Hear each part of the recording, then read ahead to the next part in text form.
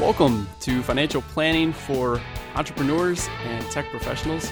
I'm your host, Mike Morton, Chartered Financial Counselor and Financial Advisor. And today with me is Julie. Julie, welcome back to the show. Thanks so much. It's one of my favorite places to be now. That's great. Thanks for saying that. I have a question for you, Julie. Okay. Would you like to turn $3,000 into $50 million? Obviously. What kind of question is that? Okay. So I've got good news and bad news for you, Julie.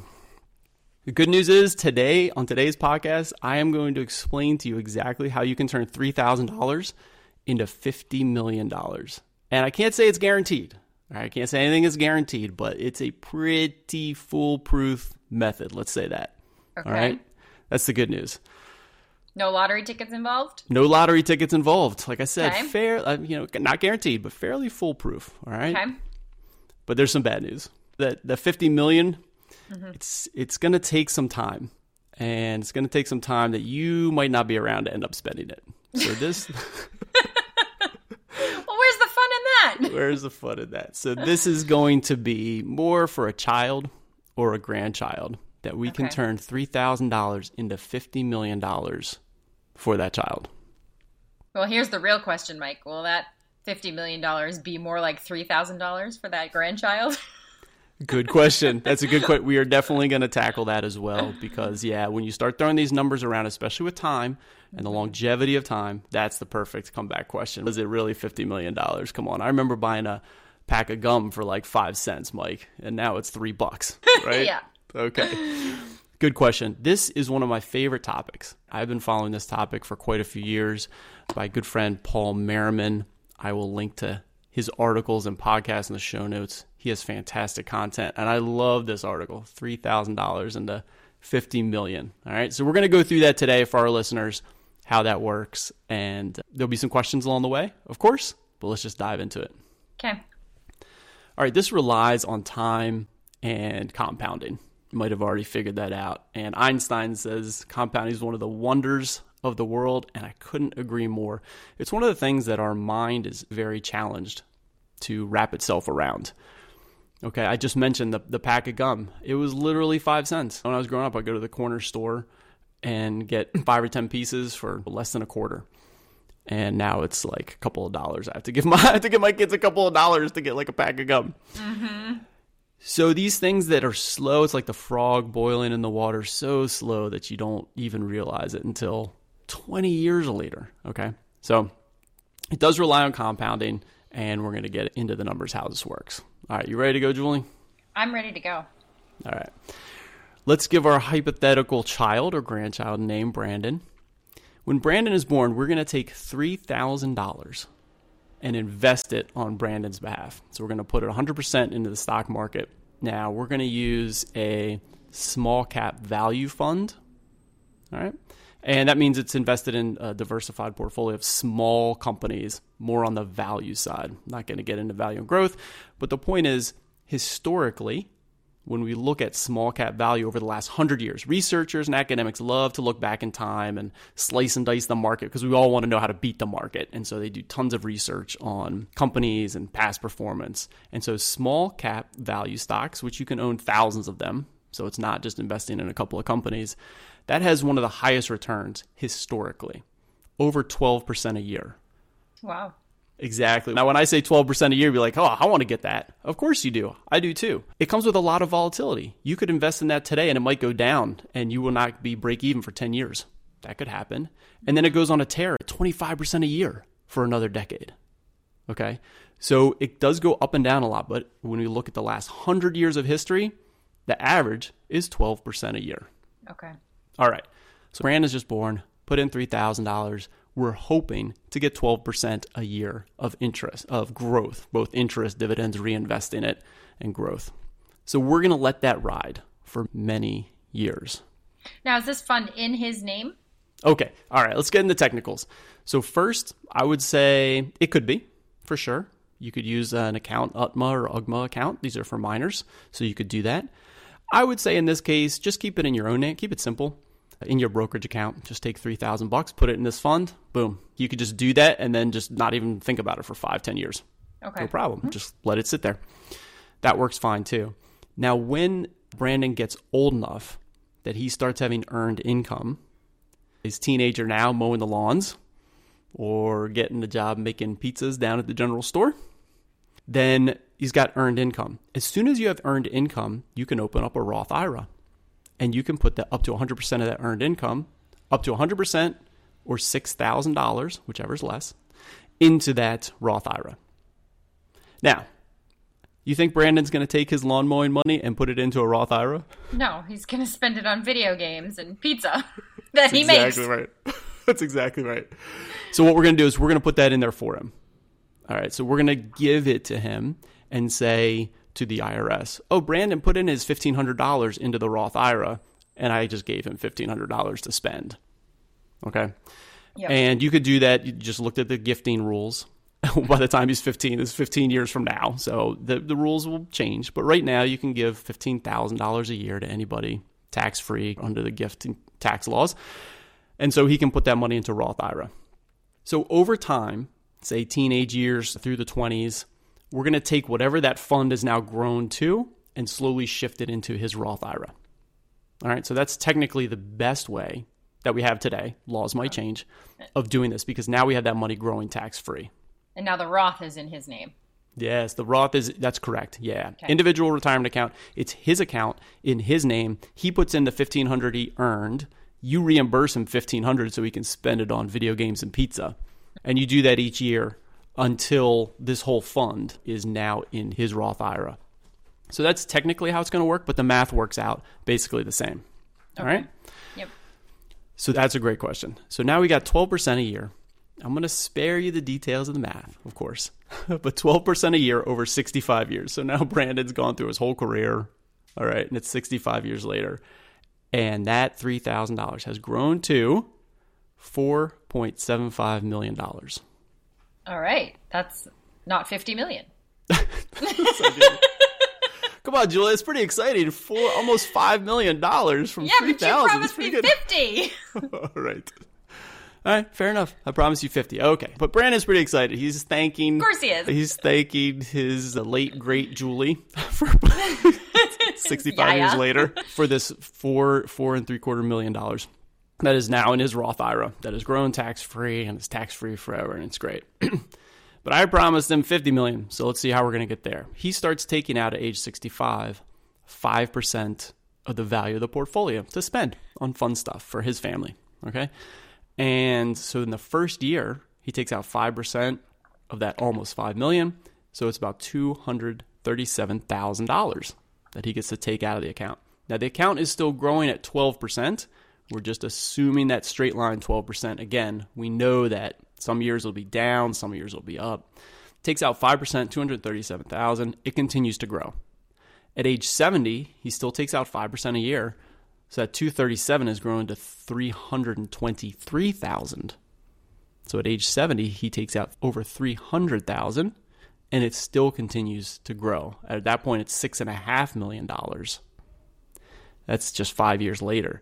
The compounding really starts kicking in down the road. Yeah. Okay? So he keeps going till age 95, till his peaceful death at age 95.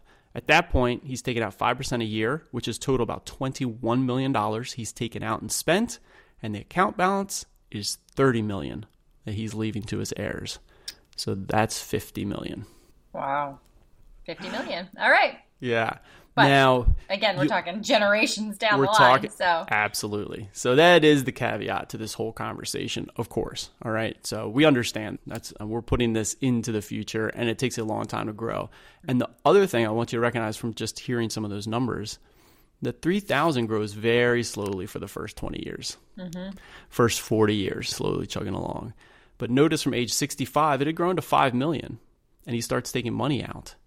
And it grows so from 65 to 95, those 30 years, it grows to over 30 million, even with taking out and spending 20 million. So compounding kicks in significantly down the road if you can stick with it for the long term. So this is I think a lot of people can relate to the nefarious side of compounding, because back when I started college, the MasterCard and Visa were all over the campuses giving kids credit cards. And the interest rates were 22-something%. And of course, the kids had no idea what that meant. And the compounding interest, all of a sudden, that $50 pair of shoes that you bought a year later has now cost you $400 or something ridiculous. And so when you think about it, this is the flip side to that. Yes, absolutely.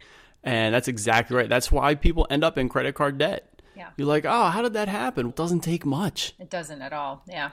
Those percentages are so high that you can't get out from under it now. But that also means flip it and you can get ahead with it.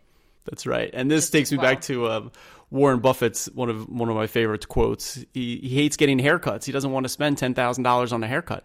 That's $10,000. What are you talking about? It's like $50. Oh, because that $50 in 30 years will be $10,000, and I don't really want to spend that on a haircut. And that's why he has so much money. There you go, man. All right. So this is easy to understand. Hard to wrap your head around, but like, sure, Mike, I understand. Look, if I put in $3,000 and in 100 years' time, 50 million, sure. Thank you.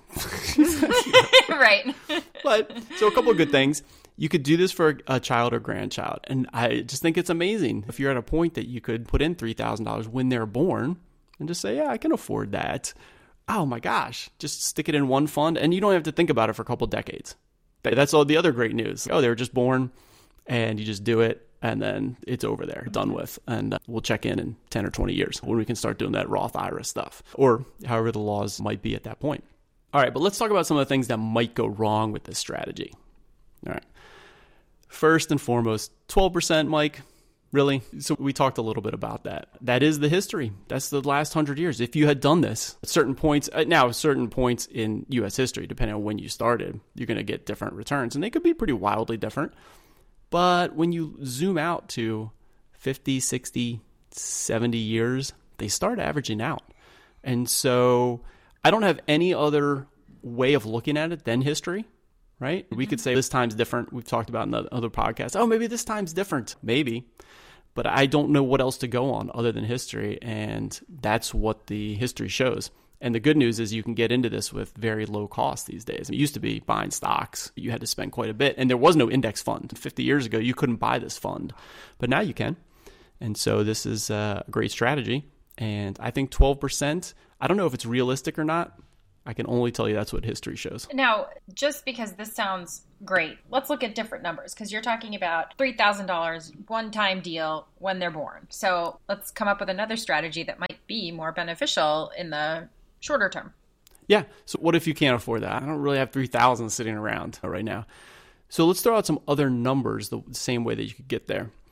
So you could get to the same situation with $365, $1 a day, $365 a year for the first 60 years, 60 odd years.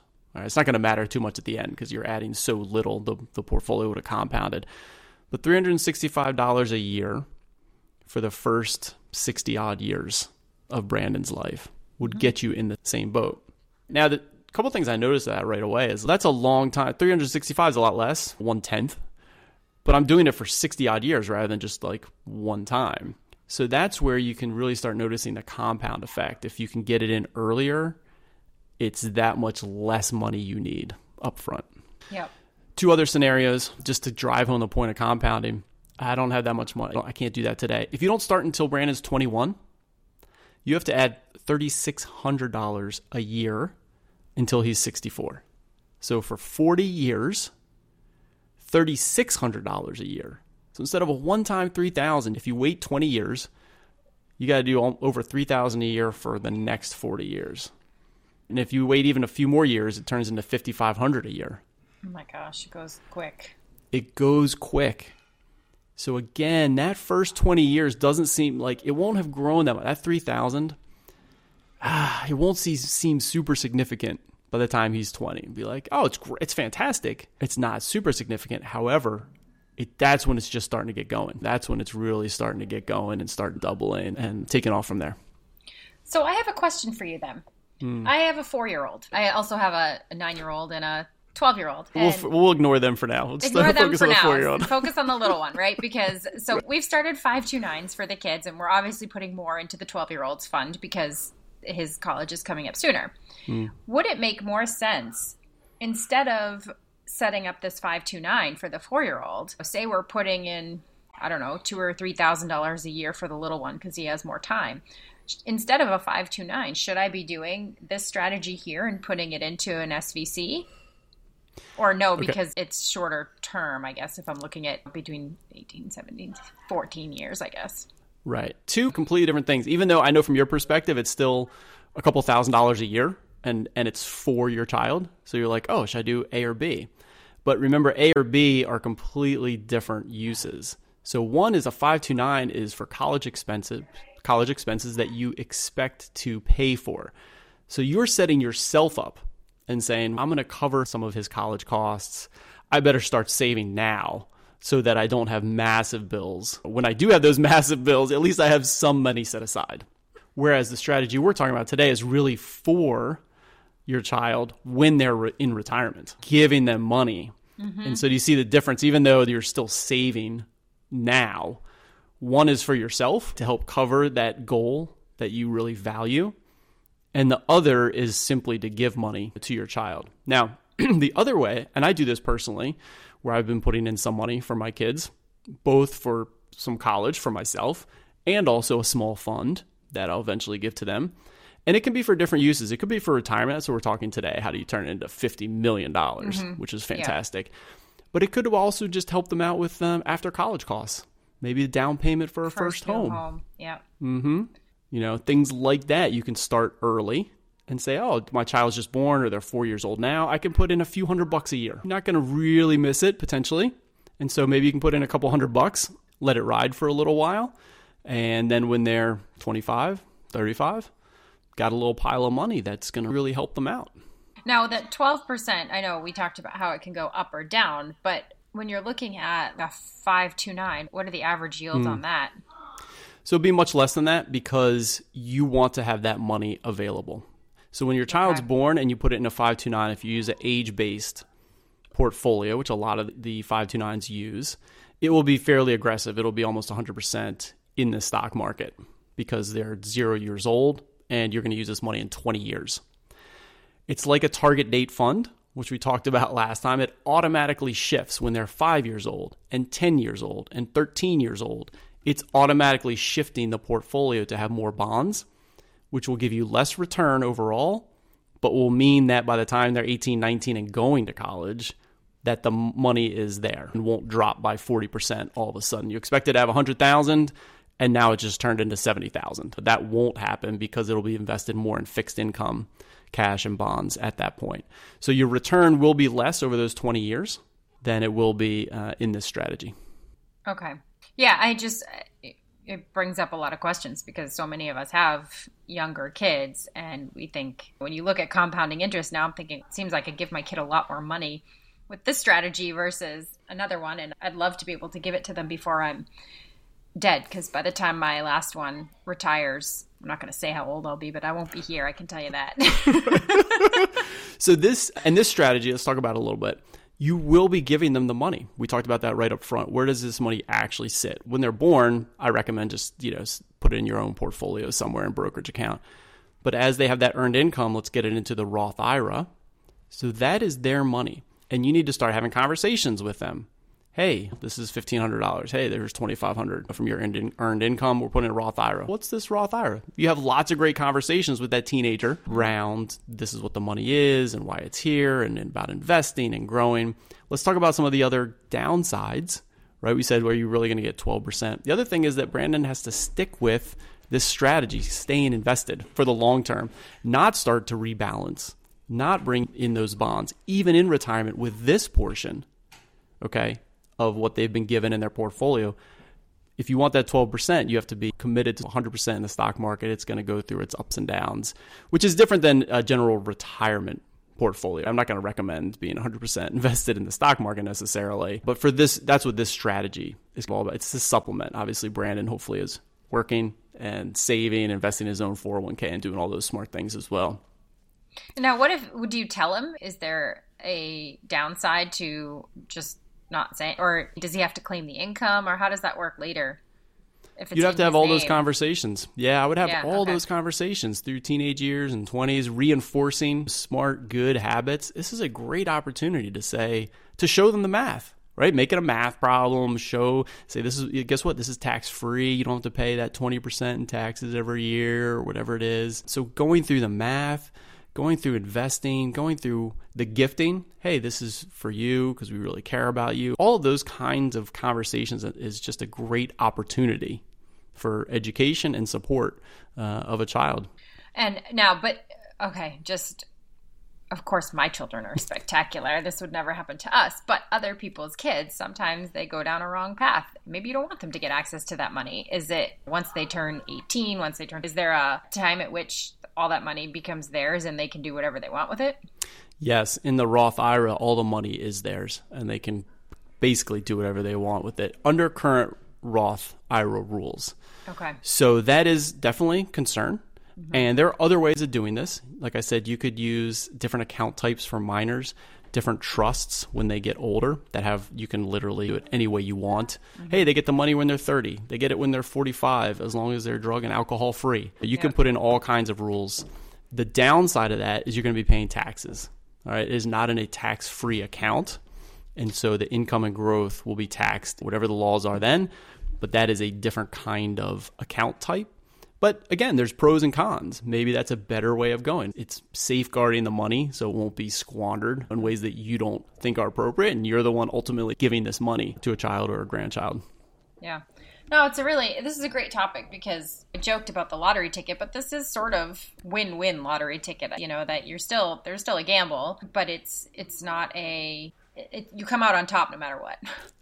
Yeah, and that's why I started this whole thing. This is not guaranteed, of course, but the math is fairly foolproof. Of course, we don't 12%, maybe it's 10, maybe we don't know, but it does compound and grow as long as capitalism prevails and people still want to spend money on products and services, then these companies will continue to make money. Yep. Now, you mentioned at the start too, inflation. So let me just mention that briefly, all right? Historically, we've had about 3% inflation. So yearly? I mentioned, yes. Yeah, when you look historically over the long term, it averages out to about 3%. Now, that's wildly all over the place. Right now, we're less than 2%, and it's been like that for a long time. We really haven't seen goods and services go up significantly. In the 70s, it was 10, 12, 17%. And we could have a whole conversation around bonds. Man, Mike, we're not getting any interest on our U.S. Treasury bonds. It's 0.5%, 1%. Yes, I know that, but inflation is low. Did you know in the 70s, you were getting 10%, but at 15% inflation, you're actually losing money, okay? So it's all about being in context with these things. So at about 3% inflation, which is the historical average, by the time Brandon reaches 65, I told you his account balance would be almost $5 million. If you adjust it for inflation to think about it in today's dollars, what does that really mean? He'd have almost $700,000. Okay. So your $3,000 turns into $700,000 by the time he's 65 in real purchasing power. Mm-hmm. And that's pretty awesome. Yeah. And in real dollars of the whole, I said 50 million with all that spending, taking out money and spending and the account balance at the end, the 3,000 turns into $3.6 million in today's dollars. Today's dollars, yeah. Which is, it's nice to think about. Again, we talk about the flip side. When you take a mortgage out on a house and you paid $400,000 for your house, 30 years from now, you've actually paid, I don't even want to know. Right. A lot more than that. So this is a nice way to feel like you're winning on one end of that spectrum. Yep. Exactly. With that compounding, it's still tremendous growth and tremendous. Who wouldn't want a few $1 million, right? In the retirement portfolio. Yep. It goes without saying, but this strategy you can tailor, as we talked about, into what makes sense for you. Oh, my kid's already 10. Okay, no problem. I got help when I first put my down payment on a first home, and I want to do that for my child. Fantastic. Great. If you do a little bit now, then it means you won't have to do a big chunk later. Mm-hmm. So you can all be tailored to your unique situation. But I love putting this out there and getting people thinking about it because I love the idea, especially when it comes to, say, grandchildren. So maybe well down the road for us, Julie, But just already thinking about this strategy, ooh, maybe I could afford $3,000. By then it'll be like $30,000, Julie. We'll have to put in like $30,000 with inflation. If you save $100,000 of that for that pack of gum, we're gonna buy them. That's exactly right. That's exactly right. All right, so what do you think, Julie? Are you going to do something like this? I think I am. I mean, why not? You can't lose, and it feels good to make some money on compounding interest versus losing it with all the other things we use it for, or it's used against us for, I should say. I love it. There's on that note, actually, I didn't think about this, but there's a few places you can put this into practice. I told you could just take a few $100s and in your brokerage account, just buy a fund and just know like, oh, I own this one. It's for, so-and-so. You can also do this. I've done this personally at a place called M1 Finance. So you can look that up, and they allow you to invest money automatically in a portfolio that you can design, and it automatically rebalances. So I have an automatic transfer of X dollars per month, maybe $50, $100 a month, that you can take from your savings account into my M1 Finance brokerage account, and it automatically gets invested into that small cap value fund, or actually have 3 or 4, 25% of this, 50% of this little portfolio, and it automatically is invested. So that's a great resource as well for putting this into action. Cool. That would work for a child too, yeah? Yes. Now, the same thing, like right now that account's in my name. Now, you could do it, again, if you wanted to give the money to the child, and you could do something like that as well. I just made it very easy for myself to get started and say, oh, I'll just keep it in my name, knowing what it's for. Maybe it's for one kid. I do it for multiple kids, just in one account. All the money's there. It's for all the kids. Yeah. I'll figure out how to split it up later on, but just for now, just to get started. Cool. Well, fantastic. Any other questions on this topic? I think we did a pretty good job. I think so too. That was a great topic. I love it. All right, super. Well, if you have any questions, of course, always feel free to reach out. Julie, great to have you as always, and we'll see you next time. Thanks so much. Thanks for joining us on Financial Planning for Entrepreneurs. If you like what you heard, please subscribe to and rate the podcast on Apple iTunes, Google Play, Spotify, or wherever you get your podcasts. You can connect with me at LinkedIn or MortonFinancialAdvice.com. I'd love to get your feedback. If you have a comment or question, please email me at financialplanningpod@gmail.com. Until next time, thanks for tuning in. This recording is for informational purposes only and should not be considered for investment advice. Opinions expressed as are of the date of recording. Such opinions are subject to change. We do not guarantee the accuracy or completeness of the data presented here.